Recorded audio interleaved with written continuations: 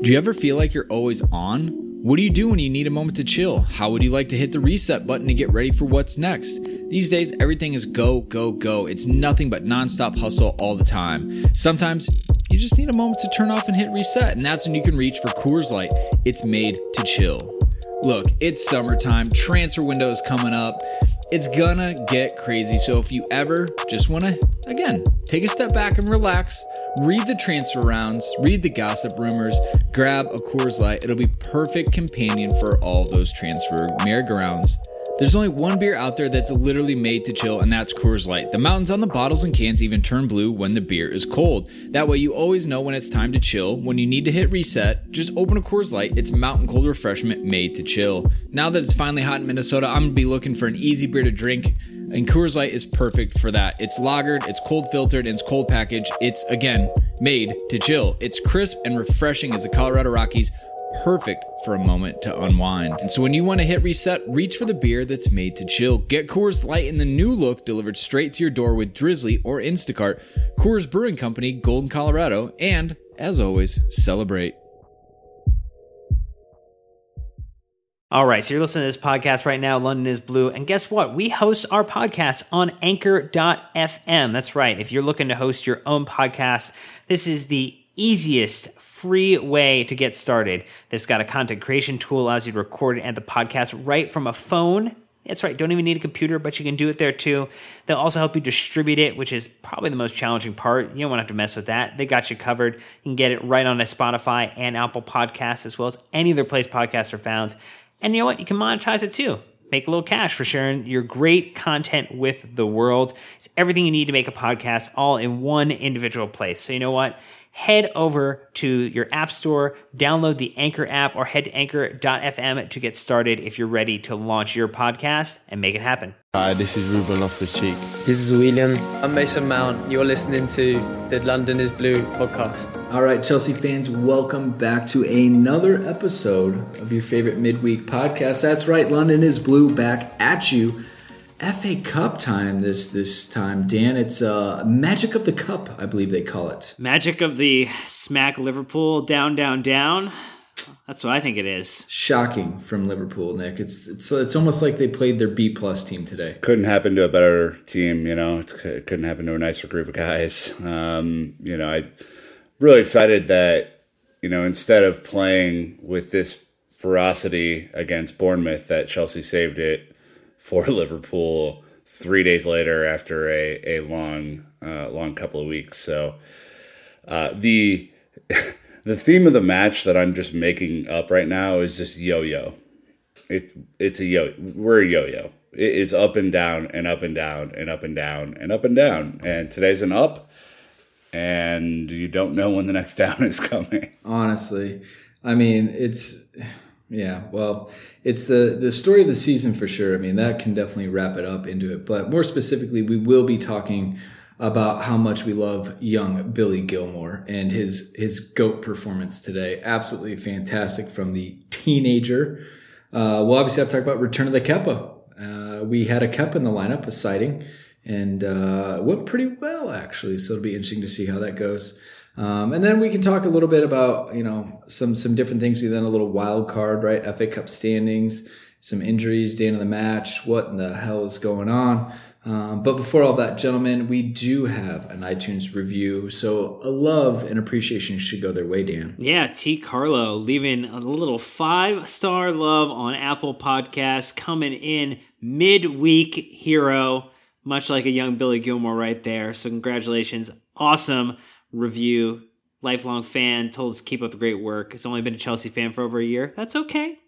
We're a Big Tent podcast. It's true. Nicholas, we welcome everyone into the tent of Chelsea fandom. Everybody in the club.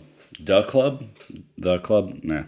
All right, well, ignore what Nick just said. Leave a 5-star review on Apple Podcasts. We'll shout you out at the end of the next one. I wasn't even a big fan of it, to be fair. Well, a huge thanks to Kalen for joining us on Discord.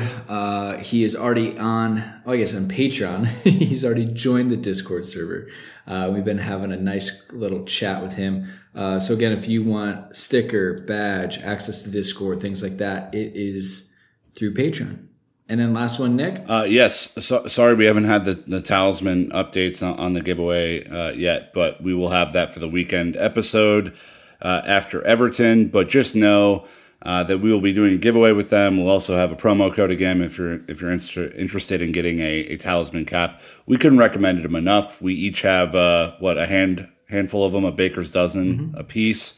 They're delightful. They're high quality. So go check them out at talismancaps.com. All right, well, it is match review time. Liverpool in the FA Cup at Stamford Bridge, in case you missed it. Chelsea 2, Liverpool 0.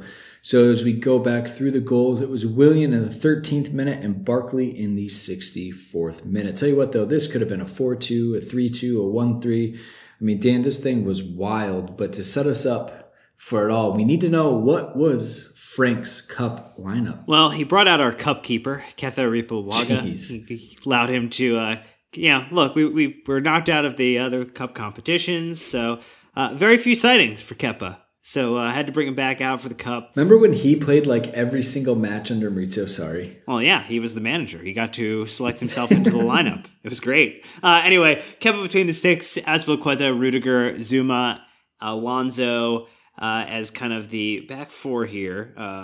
You had Barkley, Gilmore, and Kovacic as the midfield three, and then Willian, Giroud, and Pedro as the front three, but they kind of drop back and forth. Bench included Willy Caballero. Can't believe it. Must be fuming. We have Kyle Tomori, Tino time on the bench as well. That youth academy continuing to shine this season.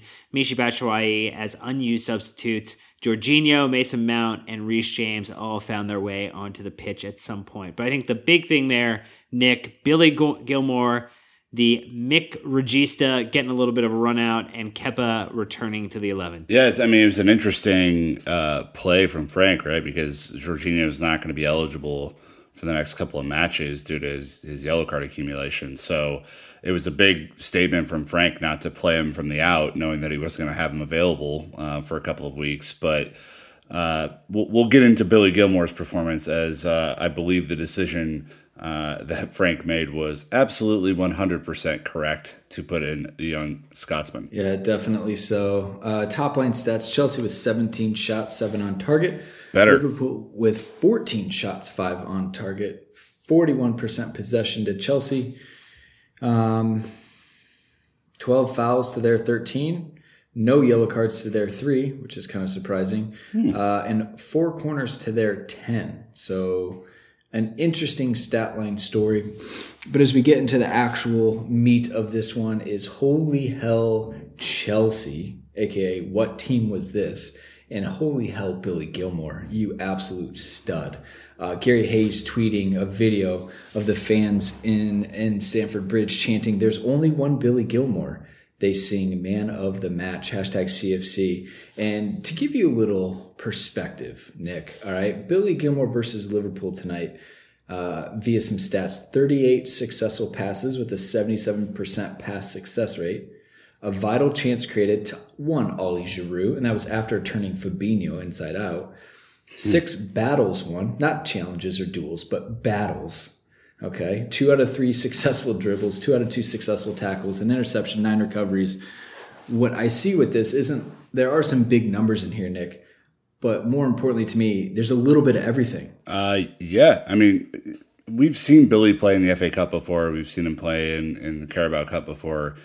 I don't know at any point if he's ever looked this comfortable or confident. And the irony is that he was playing against the best English side in any competition this season so far in Liverpool, and against a character like Fabinho, who's a legitimate kind of world-class DM, and kind of made him look average at times. And I think, for Billy Gilmore, I don't know if it could be overstated, Dan, enough here. For Billy Gilmore to step in after not having played in quite some time, I think it was against Hull, it was his last match, to come in and put on an absolute show, run the pace of the game, even though we didn't have the most possession, play some really crucial passes, break up play in midfield, do all the things that we expect from a deep-lying midfielder, was super impressive. And I don't know if there's enough praise to keep on him as of this moment. No, not at all. And he is deserving of every ounce of it. And I think that the tiniest bit of caveat has to be here is it's a single game out of a very, very long season. It's one moment. But boy, oh boy, if you were going to take a shot, if you were going to take a fucking shot of just going out there, he launched himself out of the cannon tonight, announced himself in Stamford Bridge. And if this was a murder scene, like, you could be blind and solve the crime of who did it. He had his fingerprints over everything. There was DNA all over the scene. He shut down Fabinho. He moved the ball forward, moved it extremely well, and got into some tackles that, frankly, I was not expecting him to go in for. He had a little bit of a naughty side, Nick, and I loved it. I loved it. It was a great performance. I think that the asterisk is only it's one moment, but boy, oh boy, what a night for Billy G. Yeah, and Brandon, you legitimately, I think, have pointed this out. Like, the midfield at a healthier point of the year was our most crowded position. You don't really know where Billy potentially fits in this season or even next season if you have all your kind of pieces together. But do you think that, even though it's a cup match and it was kind of, B plus versus B plus sides, do you think that he has kind of announced himself as a potential player for Frank for the rest of the year and even into next year? I mean, that's what Frank said, if you want to take his words for it. Frank on the Fifth Stand app post-match saying, Billy was incredible. It's easy to assess it as Billy the Kid, but I just assess it on the performance, and he performed like a top-class player up against another top-class player. He came on against Sheffield United early in the season, and people questioned him. Someone said to me, he looks like a 15-year-old boy, but I have absolute trust in Billy. He might be small in stature, but he's huge in personality and talent. For me, when I look at a midfield player, I think, do you want to receive the ball in areas and moments? Can you make angles and pick passes? Do you put your foot in? He does the right thing, and he's humble as well. Goes on to talk about his family. Lampard loves a Billy Gilmore in his side, to the point where he said he's in contention to start against Everton. And I think that is huge for, Lamps to come out and say that right away. A lot of people have been saying he looks like Cesc. I don't agree with that. Cesc was a specialist. Billy seems to be much more all around. I mean, we all laughed at Fabregas because he was slower and later in his career and couldn't tackle. As you've said, Dan, he'll stick a boot in. He'll get chippy. He's Scottish, so he's not afraid of that side of it. But his ability to be more of a classic number 8, a box-to-box midfielder, I think really offers something different to Chelsea, kind of like what we've seen with Ruben, just in a very different way. But again, I can just see this loop of him open up, drag it back, lose Fabinho, and immediately slot Giroud in for a chance. And it was just so silky smooth. And again, like, Fabinho is massive compared to him, but he doesn't see it that way. He just knows that he belongs on the pitch all around these players, and he goes out and does it. And I just thought that was fantastic to see it of him. He has Kovacic and Barkley with him. Kovacic, a little bit more disciplined, Barkley not. So for Gilmore to be the one that the team relied on to keep shape and to kind of hold the ground, I thought was really impressive by him. Good for him. Obviously, it was a bit of a wild midfield when Mount came in for Kovacic when he went off injured. But just the way the team looked today, Dan, I don't know. Were they up for it more? Was it because it's a big side and it's Liverpool? I mean, this is a Chelsea team who's performed like dog shit at home. World beaters today. Absolute world beaters. Why? What's going on? So the two things before we move off of Billy. One, I love the person who sent out the heat map on Twitter, and it's it is the GOAT as the heat map for him. That was quite fantastic. And then the one thing I will say is I'm not going to get tired, if this is the way he's going to play all the time, of his ability to keep the ball in motion at his feet when he moves into a stopping position to break and then completely change the direction he's going. That is a wonderful, wonderful thing to do, because there's plenty of players on this side right now that do not do a great job keeping the ball at their feet, moving at speed. And so that is something I'm super excited for. But beyond that, we should have beaten Liverpool 3 times this season at this point. And we finally got it across the fucking line today. Like, we finally made it happen. And I don't know. I think there's a little bit of magic of being at the Bridge in FA Cup night. I think, maybe as a club, we respect that competition a little bit more than others.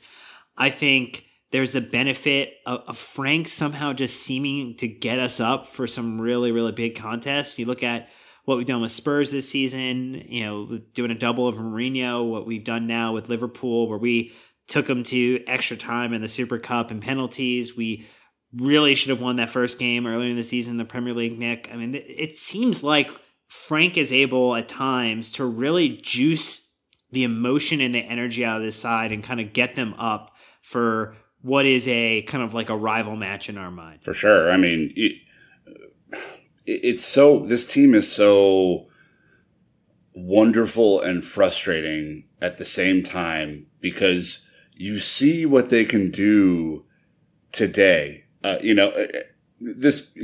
don't think would be our A+ side if we had to put one out, right? It was a side that has a ton of injuries, needed to rest a couple of players. Frank has tried to rest Mason Mount for like 5 matches, and he can't do it because of injuries.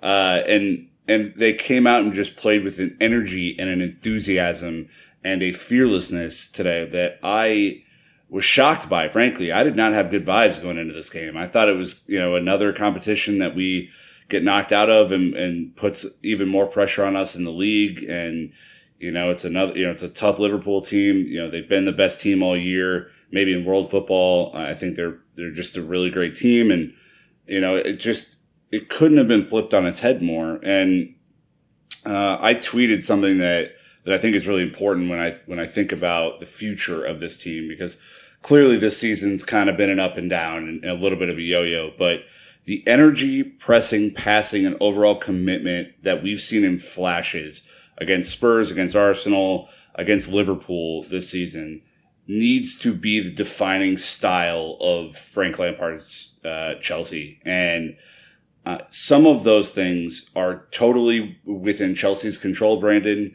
The energy and enthusiasm and how they attack each game and how they get out on the front foot and how they're not afraid. That's within Chelsea's control. Obviously, you're going to have off games where passing or shots don't go your way, but it just felt different to me than what we played against Bournemouth. And why it doesn't make sense is that Bournemouth is a terrible team comparatively. Even Liverpool's B- or B+ team, whatever they put out there today, is miles better than Bournemouth. And we showed up and just put them to the sword early. Well, to be fair, Bournemouth defended with about 8. Liverpool were defending with 1 today. I don't know what the hell they were doing. I mean, how many breakaways did Pedro have? That never happens. You're right, though. Obviously, with the effort and the intensity and the way they attacked the game, it was very different. And as I said, Chelsea didn't have the majority of possession, right? So we had 41%. So that's a good amount of possession that was with Liverpool, but they were patient, they harassed, and just, like you said, yo-yo, right? Good today, bad yesterday. No idea what we're going to get tomorrow. We loop in the loop or we walk in the dog. No idea. The problem is we need a little bit of consistency, and it doesn't happen a lot of time because of the injuries. We've talked about it. We're going to talk about it a little bit later. So there's no consistent lineup that Frank can ever have. But as I foreshadowed to the one guy who's back in the lineup in Kepa, I'm really interested to hear what you guys have to say about him. Is a wild game. But before we do that, we are going to take a really quick break. Thank you to these sponsors supporting the pod financially. When we're back again, we're talking Kepa. We can talk Pedro. We can talk Barkley. We can talk Divock Origi. I mean, guys, we got a lot of options. All right, be right back. Okay, so Kepa time. Kepa Gate. I mean, what do you guys want to call it? Which way do you want to go, Dan? I mean, do you want to be mischievous about Kepa or do you want to be supportive? I want to be supportive. I mean, there's a first. Wow. Look, he made a save very similar to the Tebow triple versus Hull City. That was a series of saves that will continue to be able to loop in my mind as they happen. Yeah, he was really great. He was coming out and claiming crosses. That was a first in a really, really long time. I mean, he looked restored. He looked rejuvenated a little bit. I think the stat line here, Nick, was that he made 5 saves during the match against Liverpool, and that's more than he made in any of his 24 Premier League games this term. So, I mean, that's a good number. That's a progress, but it seems like the time away, the time off might have been the recipe to get him into a spot where the quicksand could stop a little bit and he could kind of actually bring himself out of the problem. Tonight could have been the end of Kepa's Chelsea career, if we're honest. Like, if he would have gone out there and not looked focused, not looked committed, played terribly, done some of the things that, he got benched for, I don't think there's any way back for him. I think it was that pivotal, good Lord, of a moment for him in his Chelsea career. And it was interesting, Brandon, to see, and I'm not sure if you picked this up or not, but it looked to me like he was talking more to the back line. Whether or not, they were listening, we'll never know. But it just kind of showed a different, maybe more serious or focused. Not like he's a professional athlete, so like I'm not saying he's not focused or serious all the time, but it just looked a little different to me tonight, maybe. And I think it was huge for him to make that triple save. If you're following Chelsea Twitter at all during the game, and I wasn't watching that part live, I was on my Twitter.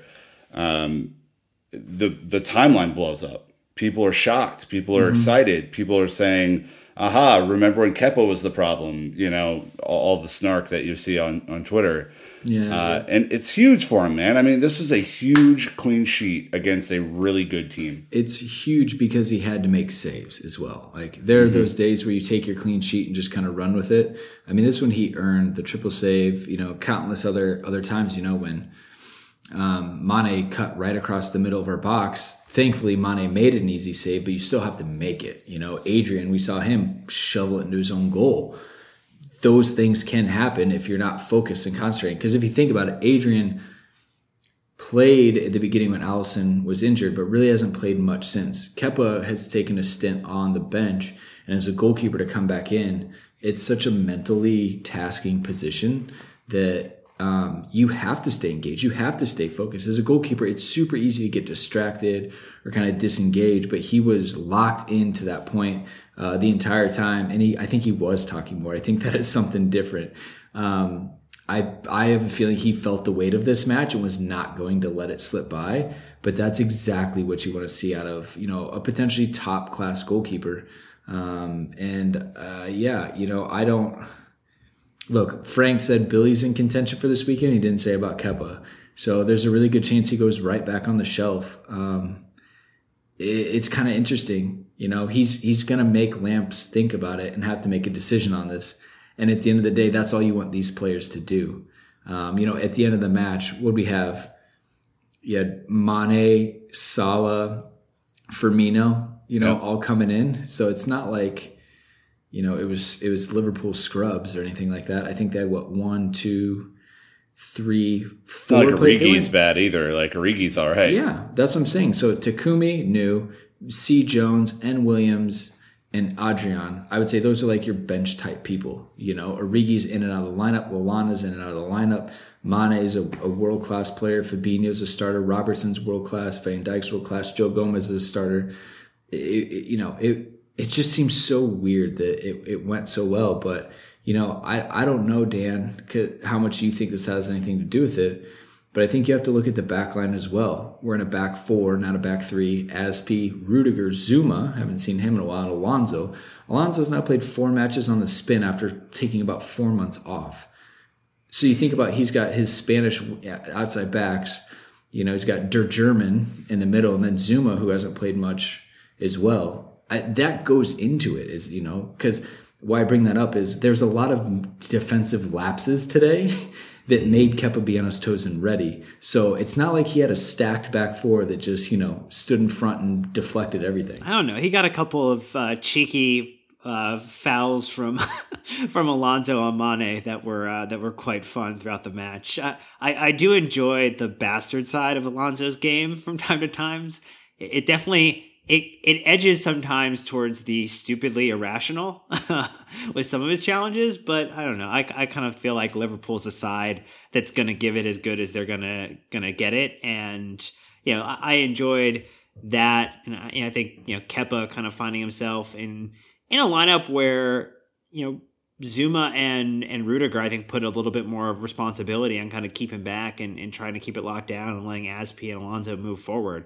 I mean, that had to give him a little bit more peace of mind that nobody was freelancing out too far and trying to kind of make the field a little bit shorter, because ultimately, we were comfortable hitting it to Giroud up front, who was exceptional. He was doing the France World Cup run Giroud, where you basically just landed on his chest, let it land to him, and he's going to bring it out to Barkley, kick it out to Pedro, and kind of let the play advance around him. Nick, it was this was a total team effort, and there's more than Kepa and others to kind of call out here for some great performances. Yeah, it's almost as if you need a full team effort to beat a really good team, which I think is shocking. A couple of call outs here, and then I do want to get a little bit into the defense, because I think it matters when you look at Kepa's performance. And it matters when you think about Frank Lampard's tactics. The first thing that I wanted to call out is did you guys notice the little move that Kepa was pulling, where he'd start with the center backs within the box, and then they'd kind of pivot out and run the play where they'd go deep, and he'd hit it to Giroud? All that does, and why that's super smart, is because it negates Liverpool's pressing.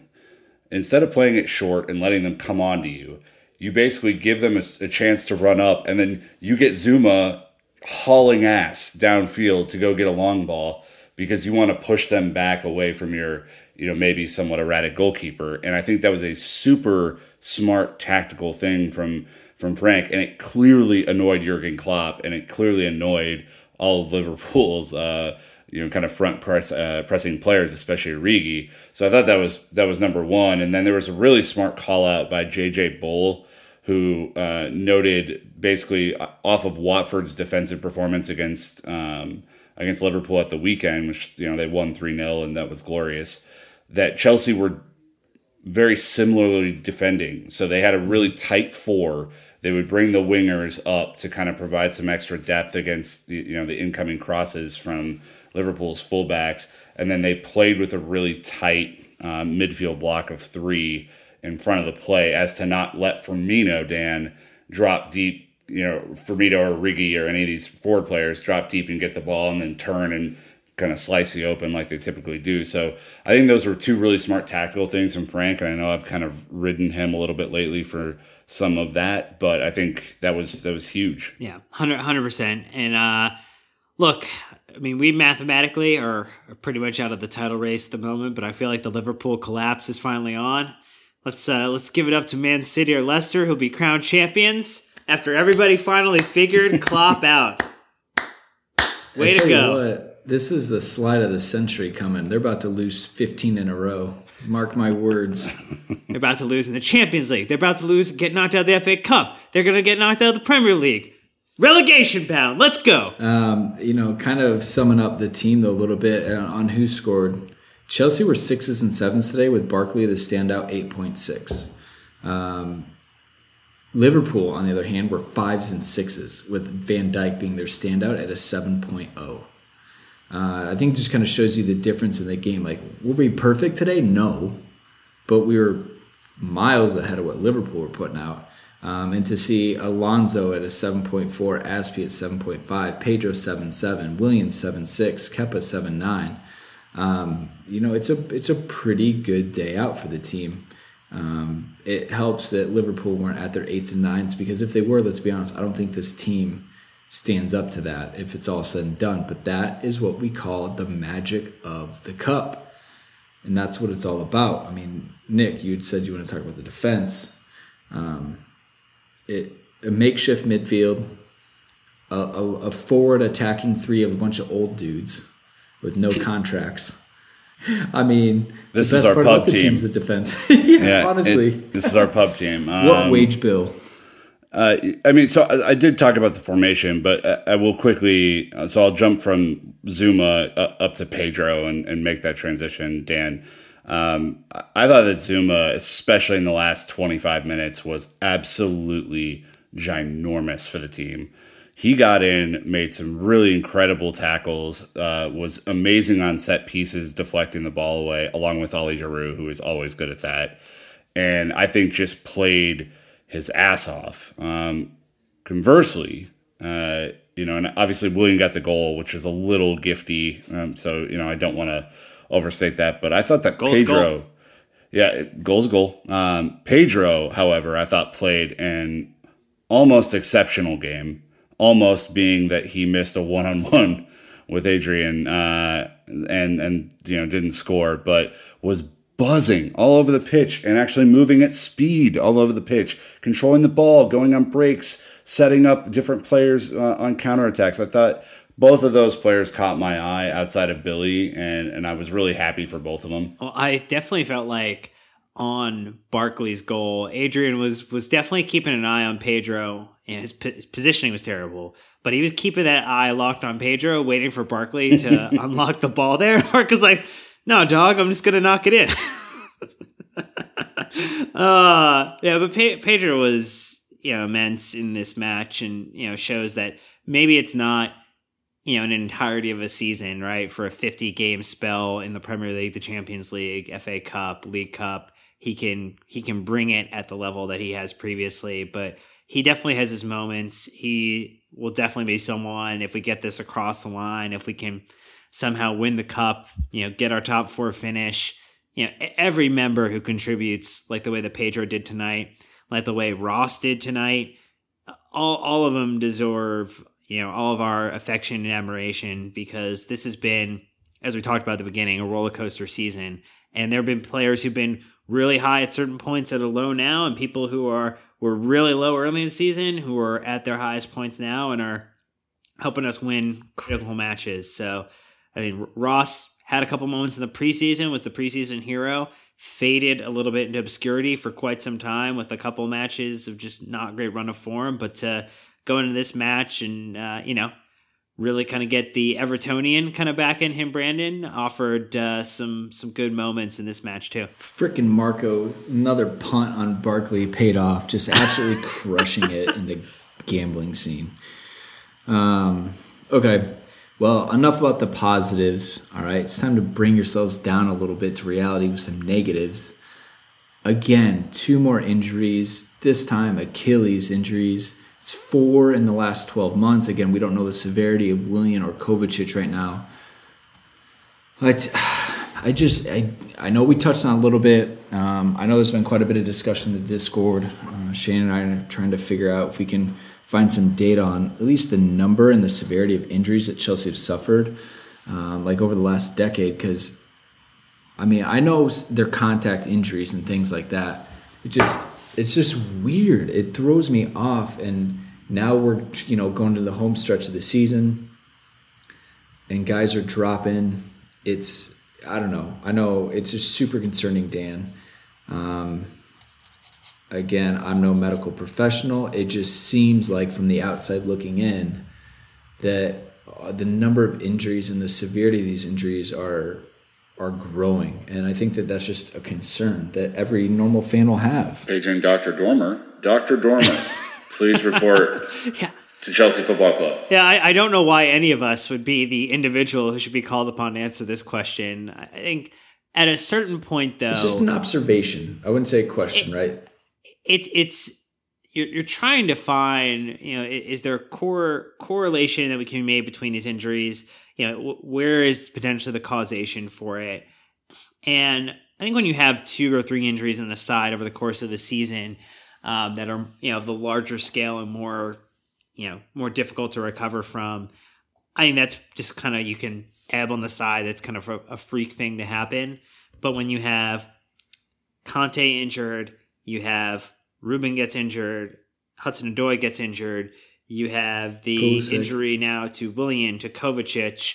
Tammy Abraham with injury, Pulisic with injury. Like at that point, we're starting to count on two hands now. It's damn near a starting 11, dude.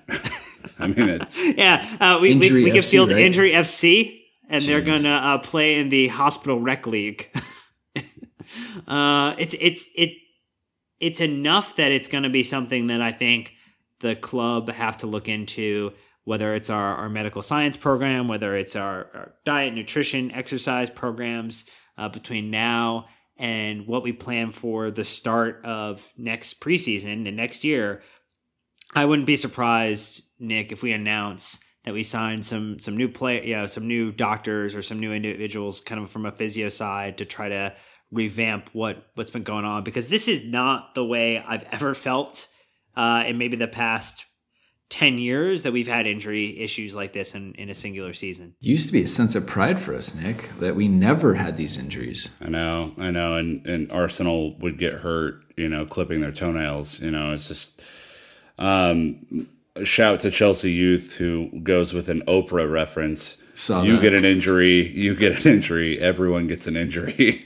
I mean, if you're Frank, and again, I don't know all the kind of components of why these injuries are happening, and I'm not going to pretend to. It's not our job, but you have to be thinking. Look, Willian's not played that much recently, so he should be a little fresher, right? Kovac has just played a lot, so you're trying to find rest for either him or Mason, but probably not both of them at the same time. You're giving rest finally to a nearly broken Andreas Christensen in the back. Mm-hmm. Cesar Azpilicueta has played again almost every match this year and is playing a full 90 again. Marcus Alonso 4 games in a row after sitting for 4 months. I mean, you start to think about all these things, and it could just be bad luck. It very well could be, but soft tissue injuries and tendon issues without bad falls for either of them. It's not like they were contact injuries or anything like that. It's real tough, man. It's real tough. And I mean, those are 2 less options that we have at the weekend now in a really, really, really important match against Everton. Like, I cannot stress enough how great it feels to beat Liverpool. Means nothing if you don't beat Everton. It actually will make you feel worse and angrier. So, yeah, I mean, just what you guys said, we got to look at the full picture. Everybody in the club, coaches, players, medical staff, nutritionists, everybody has to get better next year. And, I mean, you hope for the best that these injuries... well, at least we have a lot of talent and prospects coming out of that field, but I totally understand. Anyways, we'll obviously keep an eye out to the end of the season. A lot of matches coming up, some European tournaments this summer people want to stay healthy for. So there's kind of a lot of balancing that goes into this. We're in the middle of a top 4 scrap, top 5, whatever it's going to be with City. So look, Dan, you attempted to run a Dan of the Match poll. You clearly realized that was not a good option. So instead, you just posted a blurry photo. Well, it's because it's a still in the script, but it's a Billy Gilmore GIF. Flying like an eagle GIF. And I did get called out by Ben on Twitter saying that, damn, Barkley can't even get a nomination after his best game of the season. Ouch! To which I replied it was an honorable mention. But Billy Mick Regista Gilmore is the individual who is our Dan of the Match. No question about it. A quick shout, Brandon, for Ross Barkley and Ross Barkley's goal. Since we didn't really cover off on the goals at the beginning of the show like we normally do, I was furious until he put some extra stank on it and blasted that thing into the left-hand side of the net there. It was an impressive turn and run from him, and hopefully gets him going from a goal-scoring standpoint, right? Because, I mean, that had to feel good. I hope so. Again, though, the amount of space he was given and no one closing him down, I thought for sure he was going to waste that chance, especially with Pedro wide open on the right, but he absolutely smoked it. If you think about it, Williams smoked his shot too. I think it just shows when you give these types of players a little bit of space and time, they can do some mad things with the ball. And look, Barkley buried it, absolutely bossed it into the back of the net. Good for him. So as it kind of stands in the FA Cup, Arsenal, Newcastle, Sheffield, and Chelsea all won. So the rest of the result-wise, we have Tottenham versus Norwich tomorrow. We have Leicester versus Birmingham tomorrow. We have Sheffield Wednesday versus Man City. Upset alert tomorrow. Just kidding. It's going to be Derby County upsetting Man United on Thursday. Mark my words. Wayne Rooney going home. Only if Derby come and play Chelsea, or we go and play them. That would be a tasty fixture. Yeah. So, we'll just have to see. There's still plenty of Premier League teams still left in the competition. You're going to see one upset out of those four. I don't expect Birmingham, Sheffield Wednesday to do much, so it's kind of done Derby County. So we'll have to see. But a little bit of foreshadowing at OptaJoe tweeting too. On the last two occasions, Chelsea have beaten Liverpool in the FA Cup. They've gone on to win the trophy in 1997 and 2012. Omen? ? Might as well be.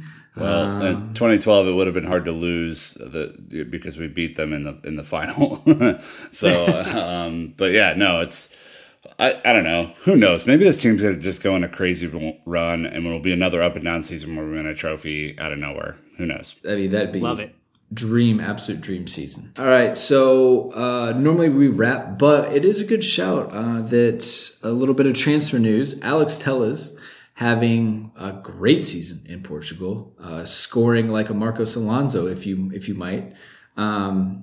Heavily linked. Sounds like Chelsea are trying to put on the charm offensive. Dan kind of goes into our discussion about the left back role and do we keep one? Do we keep none? What do we do? Clearly, this would be a huge play addressing that concern. Well, when we think about it, we are going to replace one of, I imagine, the two left backs in our side currently. Maatsen might not be the promotable individual just yet. You look at, between Emerson and Alonso, you imagine one probably goes at the end of this season. Emerson to Juventus has kind of been linked pretty heavily. Obviously, Alonso has been linked to Inter with Conte there. So Telles is someone who's been on Chelsea's radar for quite some time, who's expressed through his agent. His agent said, Telles is going to play for Chelsea sometime. I don't know if that's 1 year, 2 years, 3 years, but he'll be there someday. He's only got a year left on his deal. Porto tend to be a pretty cash poor side on a yearly basis. So if he's not going to potentially sign up for another deal, this is going to be a scenario, Nick, where they're going to look to extract maximum value with what's left on his deal. And he fits the profile of someone that we're looking for to give Frank a little bit more pace on the outside. Also someone who kind of is comfortable kind of crossing the ball in, assisting. He ticks the boxes and, looks like would be much, much cheaper than a Ben Chilwell option. Yeah, I mean, there are, you don't know the prices on these things, but, it's been reported that on top of Ziyech, and apparently it's pronounced Ziyech, not Ziyech, so we're all going to struggle with that for a little bit.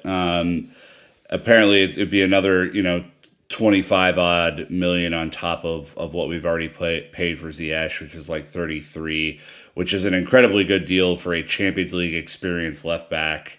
Although, he'll have to step up and play in the Premier League, which is something he's never done before. So I don't know. It's really positive for me because, we sat here a week ago after Bayern Munich and said, oh man, we have 10 places that we need to improve the team and, striker and wing and all this kind of stuff. We've got to get faster. Telles is fast. He's great on the ball. I think all the things that Dan just said. So, Brandon, I am excited to add a proper left back to the group, and let's see what happens next year. More to come on that. And then lastly, in case you guys have missed it, we did talk about it a little bit, but the Premier League are launching a Hall of Fame. So we thought that maybe we could come up with 3 nominees that really should be on a ballot for something like this. So again, 3 Chelsea players from the Premier League era. If you were to put on a ballot, I think it'd be interesting to see. My first nominee, obviously quite easy, I think for all of us would be captain, leader, legend John Terry. think he is one of the most successful players in the Premier League era. And with his longevity of a career in it, would be my first name on the list. Dan, what about you? Well, I think that is a strong shout. Absolutely has to be on any ballot there. I'm going to go with Drogba as also being on a ballot. There's easier ways to do that, but wow. Are there? That's one way. Nick, Are there? Go ahead and sing yours. I don't know the John Obi Mikel song, but that would be that'd be my pick. The closer, baby. I'm kidding. Obviously, it's Frank Lampard, the best Premier League midfielder ever. Although a second option would be Marcus Alonso, the goal scorer extraordinaire, baby. Let's go. All right. Hall of Fame. One at a time, Nick. One at a time. I would go Zola next. Obviously, winning trophies, being an absolute magician, absolutely lauded by everyone he played against. I would go with Gianfranco. Dan? So if we also think about other players, I'm going to go to the back. I think Branislav has to be in that Hall of Fame. He's just an immense player. Huge clutch activity. I mean, look, some of his best moments came outside of the Premier League. They were in Champions League, but man. And Europa League. And that's true, yeah. All right, Nick, your second one? As much as I want to put Michael Essien in there, I don't think he's going to make it. Although that was my dog. It's your ballot. Yeah, I would nominate Eden Hazard, a tremendous player in the Premier League, scorer of goals, maker of assists, prover that anything is possible if you have a huge butt and low center of gravity. So that is Eden Hazard and Frank Lampard for me. Pretty solid tandem. That's exactly how I remember KG's quote going right there too. Anything is possible with a big butt and low center of gravity. All right. Well, my last one should be of no shock and surprise to any of you. Petr Cech, absolute legend of the club, of the goalkeeping world. And that's what I want to round out my third nomination with. Dan? Yeah, also going to keep it on the back line again. Ashley Cole. You cannot have a Premier League Hall of Fame without the best left back in the Premier League era. He did all right for himself. Makes sense. Full effing stop. Effing stop. I was gonna go with Cesar Azpilicueta, although he's still playing and not eligible. He will be at some point. He's been unbelievable for Chelsea, and not only because he was a bargain signing, but he's moved around all around the team, and is just an exemplary leader. So a guy that I really appreciate and like. All right. Well, let us know who your three are. Best way to get a hold of us is through Discord, Twitter, Instagram. And it'll be fun to we'll share some out as you guys send them in. So anyways, that is going to wrap this up. Hopefully you enjoyed the episode. We had to come up with some extra stuff because, let's be honest, there's only so much you can talk about when you smash Liverpool again. So off we go. But until next time, Chelsea fans, you know what to do. Keep the blue flag flying high.